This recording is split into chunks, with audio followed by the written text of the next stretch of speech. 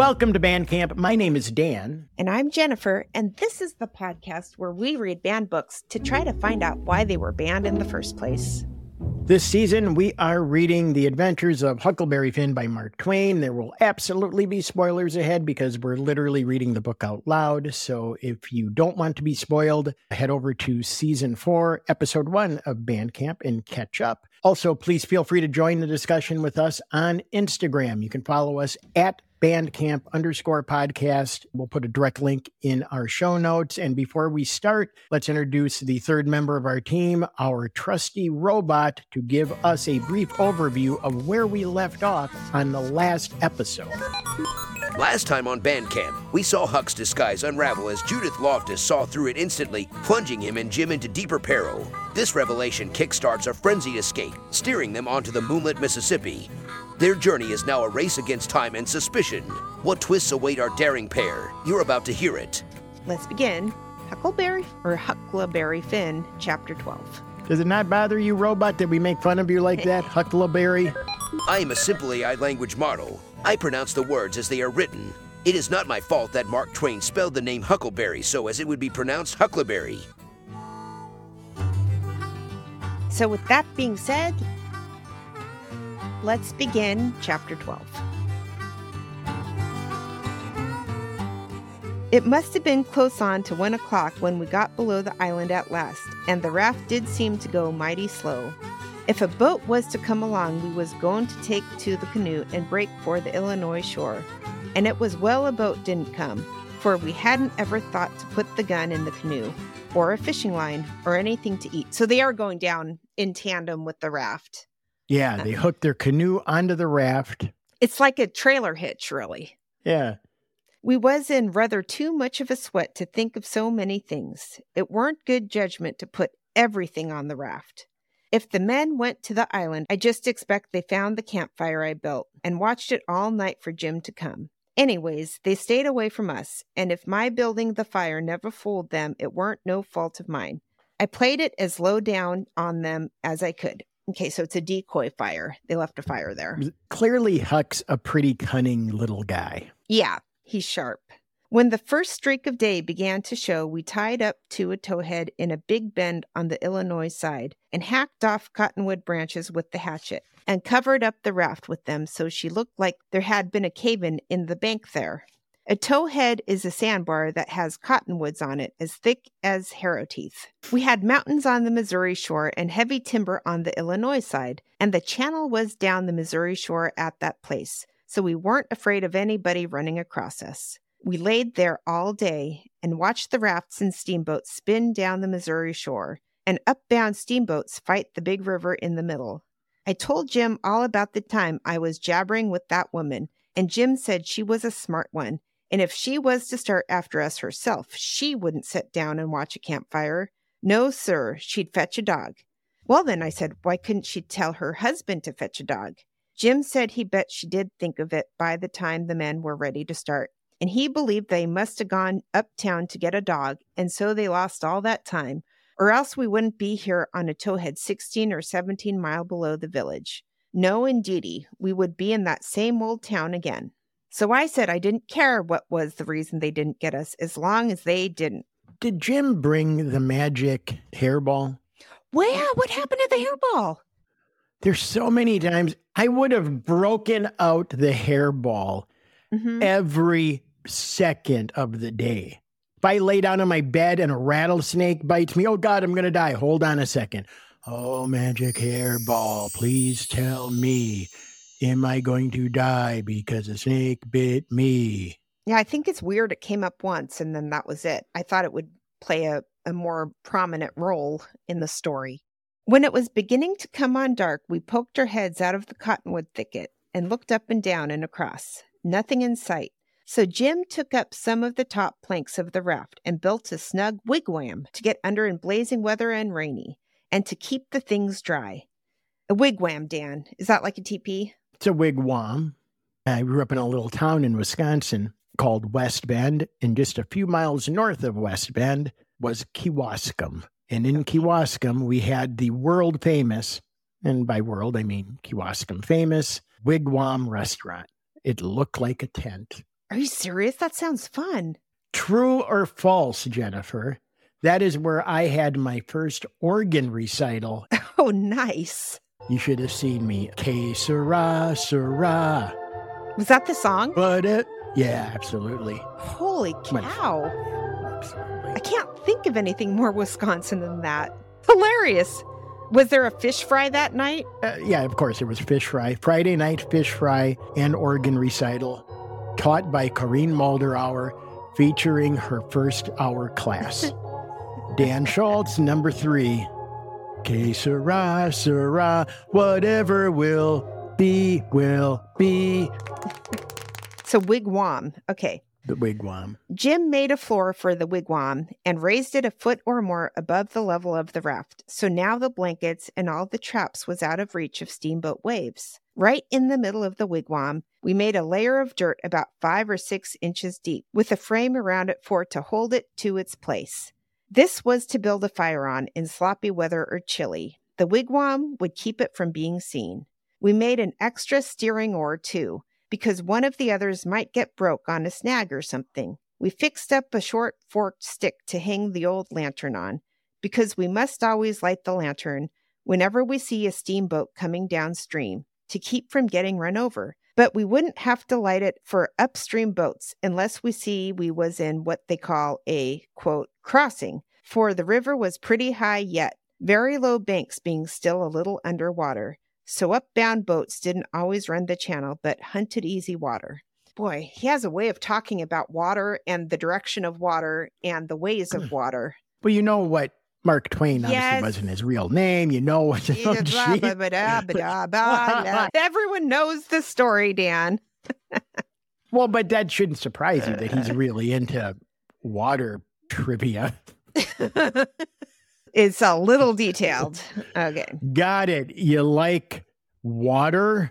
This second night, we run between 7 and 8 hours with a current. Oh, they were traveling that long? They must be far away by then. 7 or 8 hours? Yeah. Is that what that means? I don't know. I'm reading this book and I don't understand what it means until like 2 or 3 paragraphs later.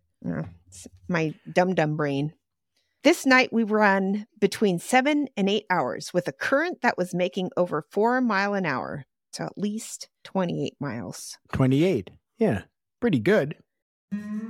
We catched fish and talked, and we took a swim now and then to keep off sleepiness. It was kind of solemn, drifting down the big still river, laying on our backs looking up at the stars, and we didn't ever feel like talking aloud, and it weren't often that we laughed, only a little kind of low chuckle. We had mighty good weather as a general thing, and nothing ever happened to us at all. That night, nor the next, nor the next. Well, this sounds pleasant. They're having a little friendship. Sounds nice. They're floating downstream. Now, does that mean they're floating south? I thought Jim didn't want to go south. Wouldn't they? Does the Mississippi flow upwards? No, it flows downwards, right? Yeah. Doesn't it actually empty out in Louisiana near New Orleans?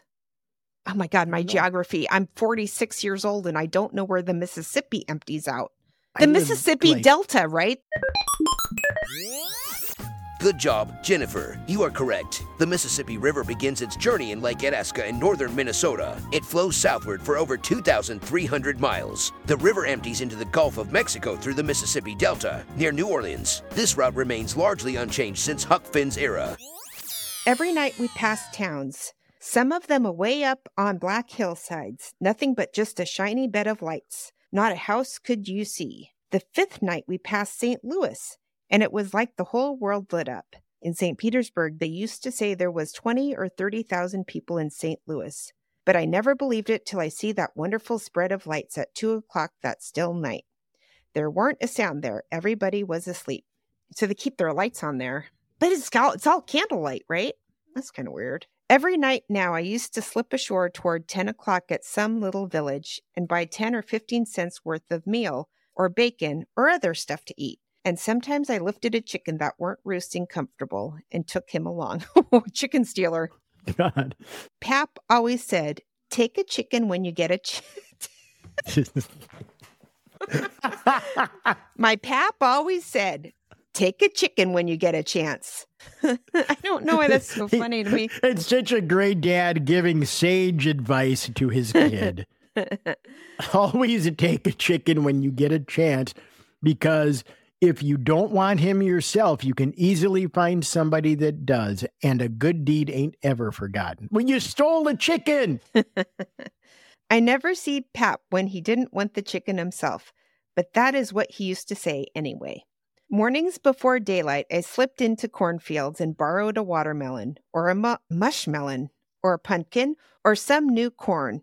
Pap always said it weren't no harm to borrow things if you was meaning to pay them back sometime. But the widow said it weren't anything but a soft name for stealing, and no decent body would do it. Jim said he reckoned the widow was partly right, and Pap was partly right. So the best way would be for us to pick out 2 or 3 things from the list and say we wouldn't borrow them anymore. Then he reckoned it wouldn't be no harm to borrow the others. Well, how's he reckon that? Split it down the middle? Well, Jim's logic is flawed. I know.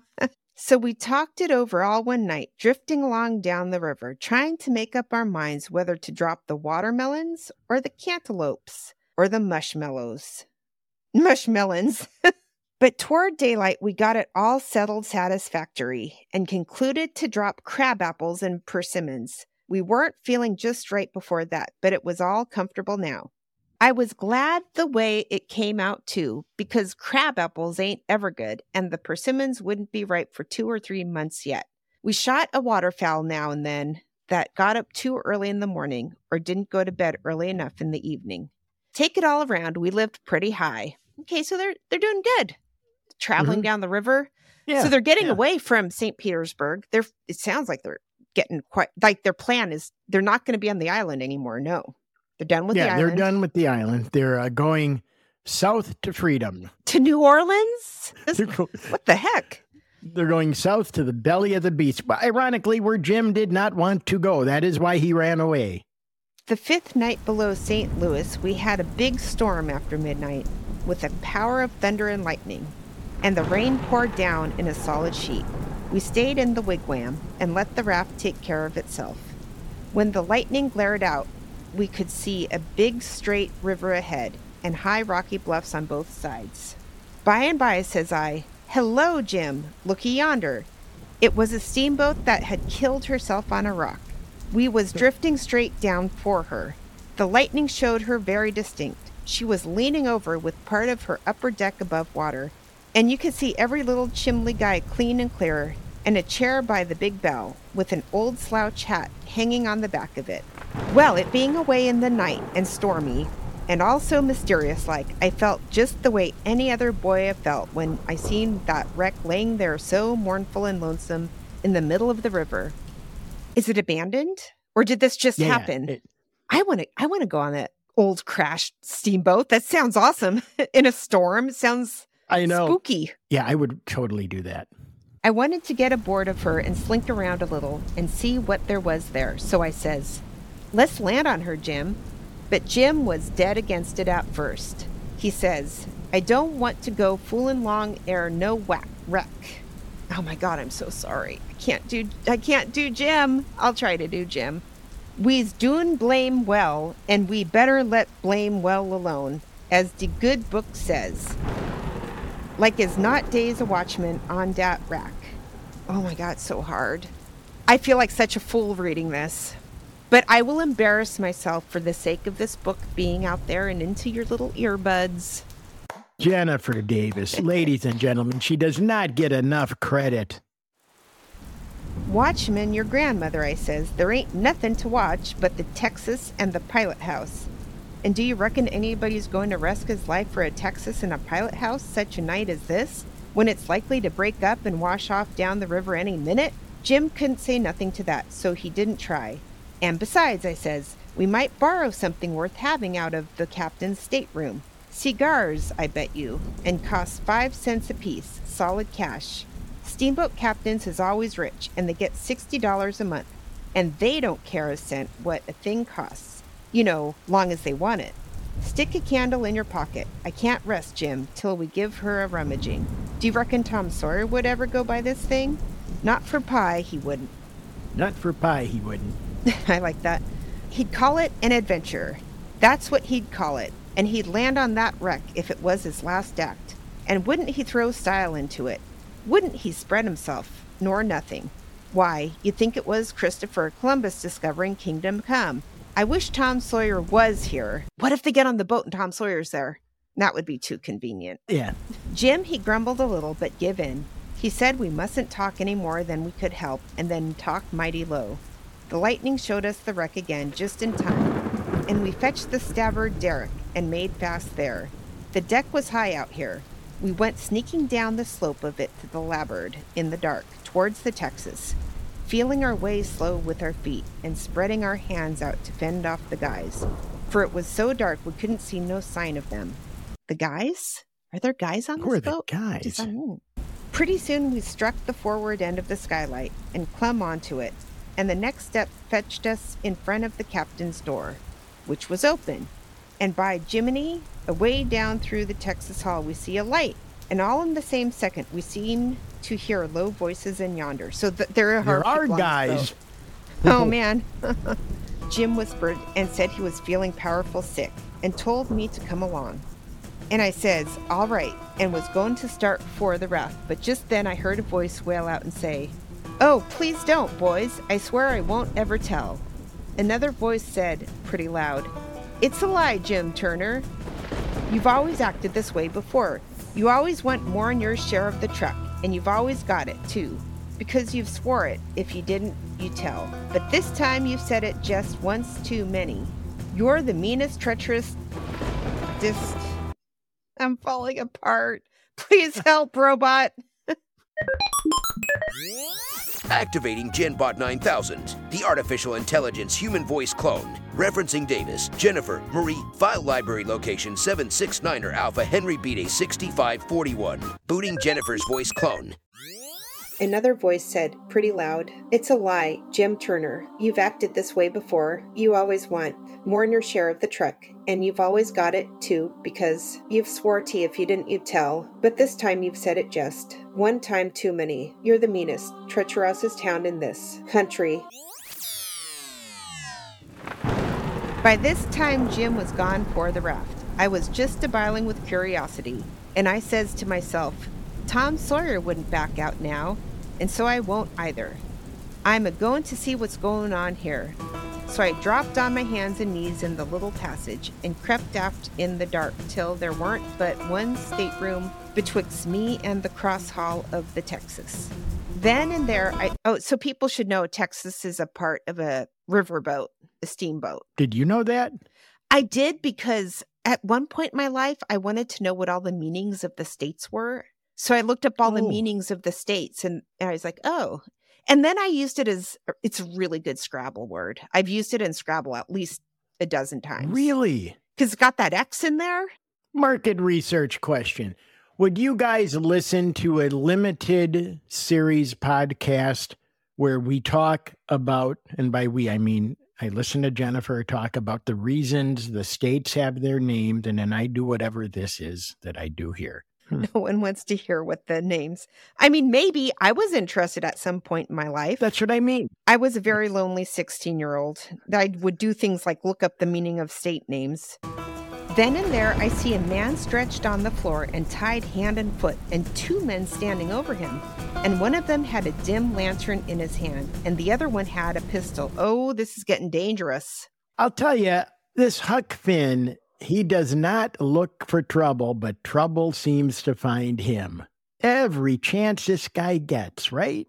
What is it? I mean, this is a real thing. This isn't like playing robbers in the cave. This is like real robbers.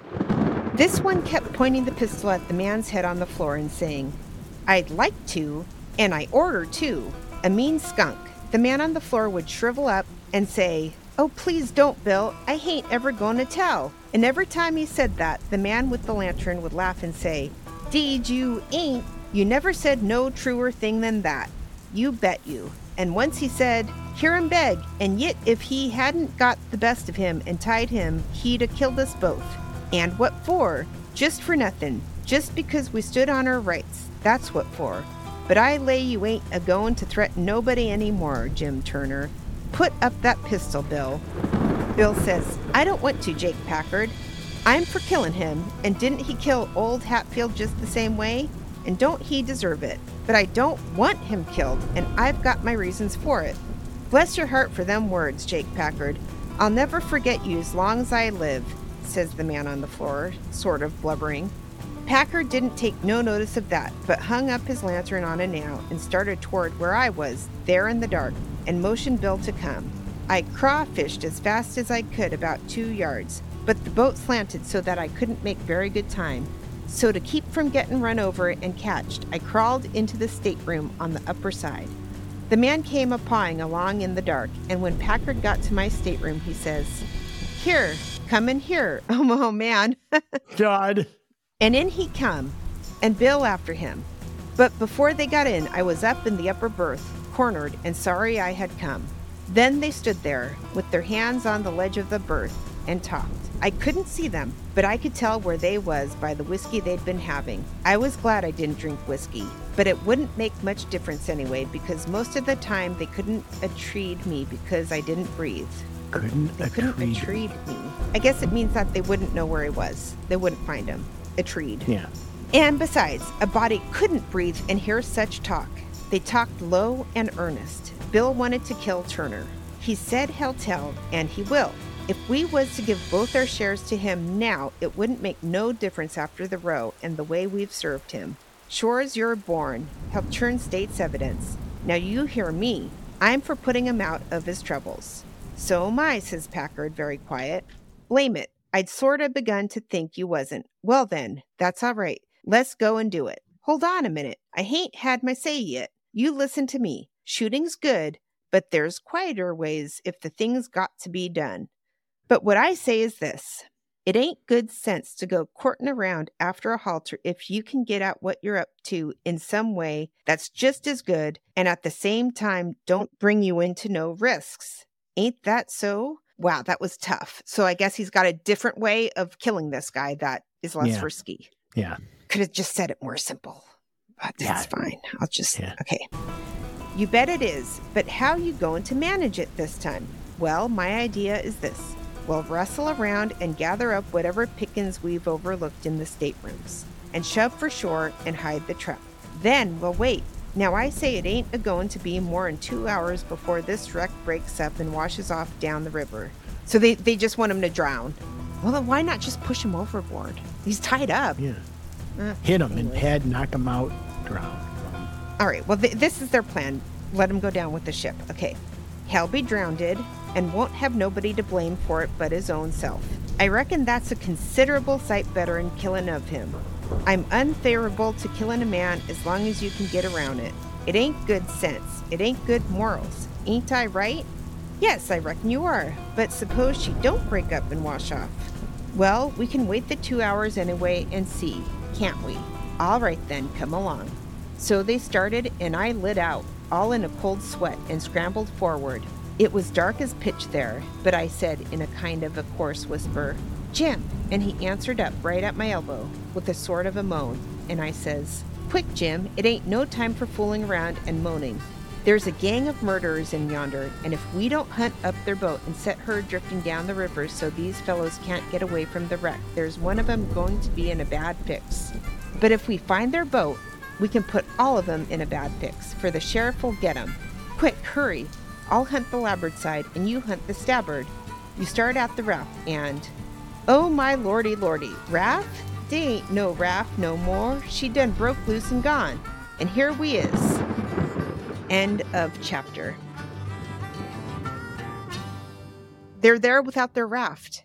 The raft let free, and there they are, without all their stuff. Like they said, it's a bad idea to put all their stuff in the other raft. They'll find it. I don't know if they will, but they'll do something because this is an adventure book. One story ends, another one begins. Multifold adventure. The first part is us trying to read the first 90% of every friggin' chapter and get through it. And then the last 10% is truly a fun story. I don't mean to complain. I really am enjoying the book. It's just, it would be so much more delightful to just read it and not speak it. It's really hard to read out loud. It's so hard. I know, Jennifer, but that podcast would be so boring. Just Welcome to but Bandcast. quietness. My name's Dan, and I'm Jen. And this is where I'm going to read to myself a banned book, try to figure out why it was banned. And then the music will come on, and then...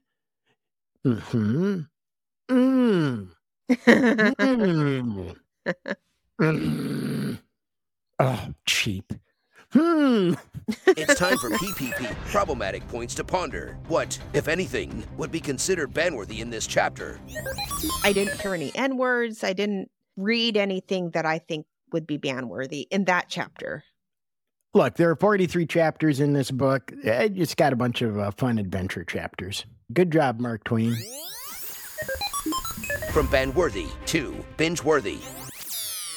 Most food reviewers detail the intricacies of bites so delicious no one could possibly afford to try them. But the Fine Dining Podcast? It's for the rest of us, baby.